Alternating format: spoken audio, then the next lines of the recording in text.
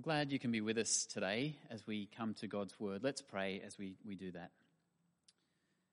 Our Father, we thank you for your holy Word. We pray that you would help us to drop our defences to it and be ready to respond with faith and repentance. In Jesus' name we pray. Amen. Well, you know, when I was a lecturer in a Bible college, I could usually tell when meeting first-year students which ones were really going to grow through their years of study, which students were going to be well equipped by the end to go out into ministry. Do you know what characterized them? They were teachable. They were humble. They were those who believed they had much to learn. We might say that they came to college through the low door. What if the same was true at church? Is it not the same in a Christian community? If we were to put a survey out there, why are you at church, churchgoer? We might get some different answers, and some of these I've heard over the years. Well, I try to do my bit to support the church. Or church is generally good for me and my family, and so we keep doing it. I'm reminded of good things at church. Well, it's an old habit, but I know it's good for me. Okay, but where's the space for the power of the Lord Jesus in that? Where's the humility in those kinds of answers that can be our answers that slip into our routines and into our mindset? Where's the hunger? Where's the thirst? Where's the need for Jesus himself? The last verse in the passage we're going to look at here in Mark chapter 2, verse 17, leads us to ask a question: are you not instead the sick crying out for the doctor as you come to church? That's the low door, the sick in need of a doctor, and that's what this text is all about. Blessed are we if we come to Jesus, come to church through the low door, teachable, receptive, prayerful, humble, hungry for God's word. It's not that complicated, really, is it? But that is a Christian on fire. That's a Christian keeping in step with the Spirit. That's a Christian deeply enjoying the life Jesus offers. Last week in Mark chapter 1, we saw Jesus' credentials. He's God's chosen one. He's the Son of God in flesh. Amazing. And today's text helpfully teases that out, asking, yes, but who is Jesus to you? Who is Jesus to you? It's a great question for us to ask ourselves today. We'll see first, yes, Jesus can heal the sick, the end of chapter 1, and the beginning of chapter 2, yes, Jesus can even heal sick sinners. But the big question won't go away. Who is Jesus to you, churchgoer? Who is Jesus to you? For me, I can be a busy pastor, a busy Christian, concerned about planning and communicating and preparing. I can be worried. I can dread things that are ahead. But if I walk with the Lord Jesus, if I can say, I will not be afraid, for you are with me, well, the sick is met by the doctor in my day-to-day life. I can enjoy what I would otherwise merely endure. The difference, you see, is Jesus himself in my life. My priest, the one who's merciful and powerful, approachable. Well, let's look at Jesus in the lives of others before we bring it more to ourselves. First, in chapter 1, verses 40 to 45, we see Jesus can heal the sick. Verse 40 reads, a man with leprosy came to him and begged him on his knees. That's a desperate posture right there. If you are willing, you can make me clean. Great clarity, isn't it? Great posture. The trust in Jesus' supreme power is evident. If you are willing, you can make me clean. You have the power, Jesus, I know that, but will it benefit me? Do you want me to be clean? Yes, I do. and so that you and every sick person to follow you may know that I will ultimately heal my people. Verse 41. Jesus was stirred up, indignant, or another translation puts it, filled with compassion. The translation isn't certain on that verse, but Jesus' actions speak clearly enough for us in verse 41. Jesus reached out his hand and touched the man. I am willing, he said. Be clean. Immediately, straightway, the leprosy left him and he was cleansed. I love the order of things here. Jesus didn't heal the leper first and then touch a clean man. No. Jesus touches a leprous man before he heals him. Beautiful. Solidarity. He touches and then speaks words never forgotten by this man, no doubt. I am willing. Be clean. You see, Jesus strong is also Jesus kind. If you are willing, you can heal me. Jesus strong and kind. I'd love to have seen that with my own eyes, and I'd love to see it today in the lives of some of my Christian friends. I mean, reading of Jesus' incredible healings can cause most of us to easily rejoice in hope. But for others, it can raise questions. I trust in Jesus. Why do I keep suffering? What does Jesus have to do with my illnesses? A friend of mine lives with terrible pain after a spinal injury many years ago. And I asked him one day, well, how painful is it for you? He said if 0 was no pain and 10 was that I'd virtually die from the agony, most days and nights, with great painkillers available to me, I'm around a 6 or a 7. Day and night. Day after day. Church service after church service for him. Month after month. Good Friday after Good Friday, as it goes on year after year. But he lives with the hope of Easter Sunday after Easter Sunday year after year. He knows resurrection life has begun. His older brother has gone before him. Debilitating pain, yes, but he knows the Saviour, strong and kind. In the Gospels, Jesus brings the world a glimpse of heaven's healing. The miracles are a breaking in of the future relief, the coming kingdom. Like light through cracks from a glorious home into our present darkness. Jesus says to doubting Thomas, blessed are those who have not seen and yet believe. Jesus might say to my suffering friend, blessed are those who have not yet been healed and yet believe.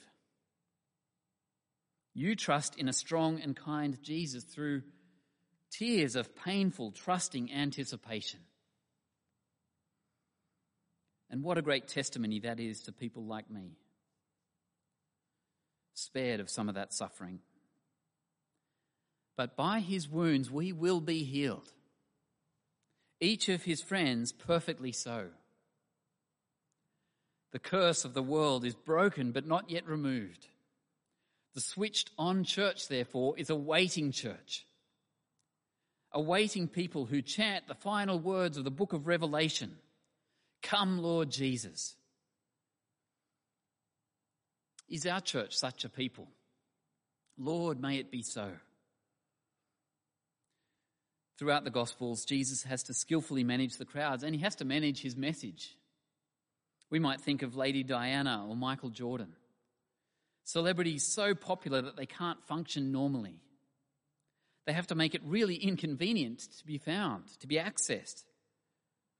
And so Jesus says in verse 44, don't tell this to anyone. But alas, people can't help themselves. Verse 45, instead the healed man went out and began to talk freely, spreading the news. As a result, Jesus could no longer enter a town openly, but stayed outside in lonely places. Yet the people still came to him from everywhere. He came to preach the good news of the kingdom, but everyone, understandably, just wants to be near Jesus, strong and kind. And so our first point then, be assured Jesus can and he will heal the sick. Ultimately heal the sick. But second, and even better, Jesus can and will heal sick sinners. Let's read from Mark chapter 2, verse 1. A few days later, when Jesus again entered Capernaum, the people heard that he had come home. They gathered in such large numbers that there was no room left, not even outside the door, and he preached the word to them. Some men came, bringing to him a paralyzed man, carried by 4 of them. Since they couldn't get to Jesus because of the crowd, they made an opening in the roof above Jesus by digging through it, and then lowered the mat that the man was lying on. When Jesus saw their faith, he said to the paralyzed man, "Son, your sins are forgiven." Now, we're not Jewish leaders, I take it, none of us, but we still might find Jesus' words quite shocking. The man has come to be cured of his debilitating paralysis. Why does Jesus, strong and kind, not heal him as he did the man with leprosy? And the Jews had a bigger problem than that in verses 6 to 7. Now, some teachers of the law were sitting there thinking to themselves, why does this fellow talk like that? He's blaspheming. He's insulting God. Who can forgive sins but God alone? Verse 8, immediately Jesus knew in his spirit that this was what they were thinking in their hearts. And he said to them, "Why are you thinking these things? Which is easier, to say to this paralyzed man, 'Your sins are forgiven,' or to say, 'Get up, take your mat and walk'?" Now the skeptic might at this point say, if you were strong and kind Jesus, you'd heal his legs. To which Jesus might reply, I'll do more than that. I'll restore this man not for decades, but forever.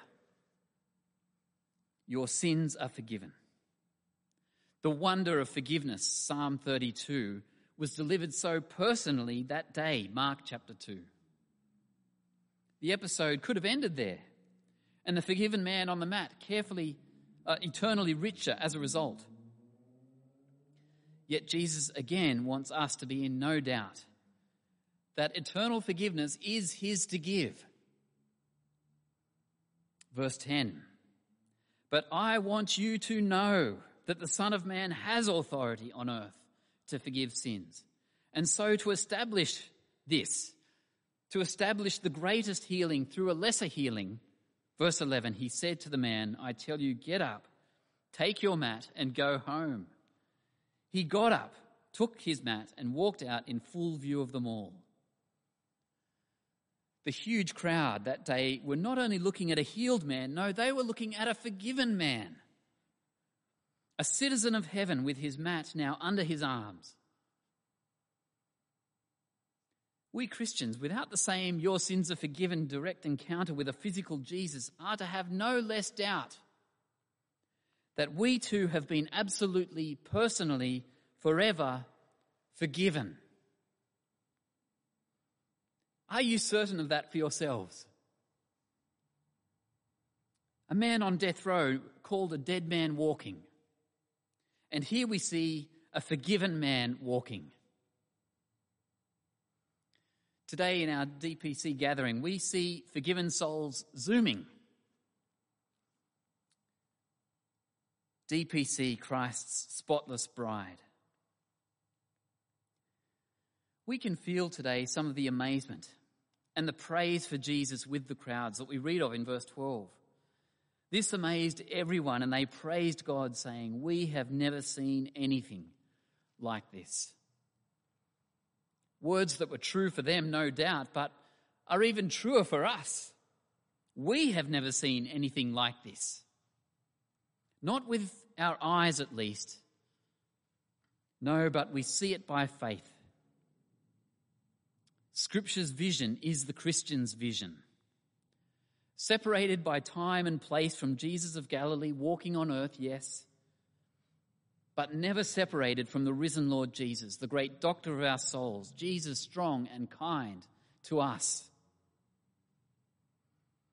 Don't you just love him? Don't you just want to praise him? As 1 Peter 1 says, though you've not seen him, you love him. Well, lastly, having witnessed Jesus do great things, Mark's gospel puts us in the hot seat ourselves now. As we work out what all this has to do with us, if we hadn't yet been confronted with that question, and by our responsiveness to Jesus. What does Jesus, strong and kind, have to do with me and with us? It leads us to examine ourselves, a low door approach to church and to Jesus, or a high door approach to Jesus. Do I need this Jesus to actually do anything for me? Our third point then, Jesus came for sick sinners like us. Let's read from verse 13. Once again, Jesus went out beside the lake. A large crowd came to him and he began to teach them. As he walked along, he saw Levi, son of Alphaeus, sitting at the tax collector's booth. Follow me, Jesus told him. And Levi got up and followed him. It's amazing, isn't it? No clear direction. Follow you where? He just gets up and follows. He seems to know enough about Jesus, as did Abraham following God, that if you trust God, you're free to move from a familiar home, from friends, from relatives, from a steady income, from old habits. Responsive people trust Jesus and take life from there, it seems. Christianity, as Paul would have it explained too, is a freeing movement. Keep your life free from various things. It's a command with a blessing built into it. Freedom. Well, the next thing you know, Levi's adventure with Jesus brings the wrong crowd into his own house. Other tax collectors, okay. But now, verse 15, we see it's many tax collectors and those society labels as sinners are filling his house. Here they are, all in his house, eating his food, drinking his wine perhaps, and having a great time with Jesus, who, by the way, seems to be enjoying them even more. Those kinds of people seem to really love Jesus' company. Drawn by his magnetic strength and kindness. Not so the religious leaders, verse 16. They ask, why does he eat with tax collectors and sinners? They are often repulsed by his magnetic strength and kindness. I remember getting pretty uncomfortable at a West Tigers game at Campbelltown Stadium with 3 of my young kids. I felt like blinkering their eyes and blocking their ears. There were no airs and graces in the crowd around us. Jesus seems interested, biased even, towards the company of those society thinks is beneath them. It leads us to ask again, who is this Jesus for? Is he for us? Who is Jesus to me? Well, verse 17, on hearing that question, Jesus said to them, it's not the healthy who need a doctor, but those who are ill. I have not come to call the righteous, but sinners. Just as we might expect more sick people at the doctor's surgery than at the gym, so too we might find more people aware of their spiritual poverty in churches than out of them. Let's be those people. And it raises a question too. How do we connect Jesus strong and kind with the sick and the sinners in our time and place? Drummoyne and Canada Bay, the city we live in, what a great challenge that is for us. Do the hundreds of retirees in Drummoyne know that we are the portal to God's healing, God's great companionship for the lonely? Do the apartments full of people know we hold the key to life that is truly life? Are there parents we know who are secretly despairing of hope and would come to Jesus if they heard his name from our lips? The desire of our vision team in our church was to have more and more connections, meaningful connections with our community, in our homes, in our gatherings, in seminars that address their needs, in buildings that are more purpose-built for welcoming young and old on site. And one effect of this present COVID lockdown may be that it makes us all the more determined to be ready to share our lives with those around us as soon as we can, besides the opportunities we now have. To our lost neighbours, workmates, relatives, sharing meals and lives meaningfully with people. May we be a church desiring to grow by holding out Jesus strong and kind to a world who needs him. One of my most precious memories of church, it would be in my highlights reel of church life, is sitting in McDonald's with a mixed group of kids from a pretty rough, a tough area of Sydney when I was a young youth leader. And I looked around the group that night and I thought, where else but in a Christian group do you get this warm affection and acceptance of such a diverse group? The cool kids and the obviously uncool kids, and even a blind kid was there. The blind kid was such a blessing to our church. He had our hearts. Born into a housing commission family, he showed many signs of struggle in his life and family breakdown. But he was growing to love Jesus in this youth group, in this gathering, in this church. He was always living in a physical darkness. He was always limited by the opportunities people in his home and his life gave him. And so he really needed loving people. One of the cooler, sporty kids in the church, in the youth group, taught him how to play the drums. And he began playing drums for us at church regularly. Ashley and I had the privilege of visiting his home and taking a Colin Buchanan CD to him to listen to in his darkness. His favourite song on the album was Psalm 75 verse 1, the simple song. We give thanks to you, O Lord, we give thanks to you. He memorised that verse and he asked if he could please sing it at the front of the church, which he did one evening with a great smile. How good you are, Lord Jesus, for bringing your eternal light and eternal healing into this precious human's life. May you do it again, Lord, again and again through us. Jesus, strong and kind, make us a strong and kind church. Jesus, strong and kind, embolden us to present you to our world. Amen.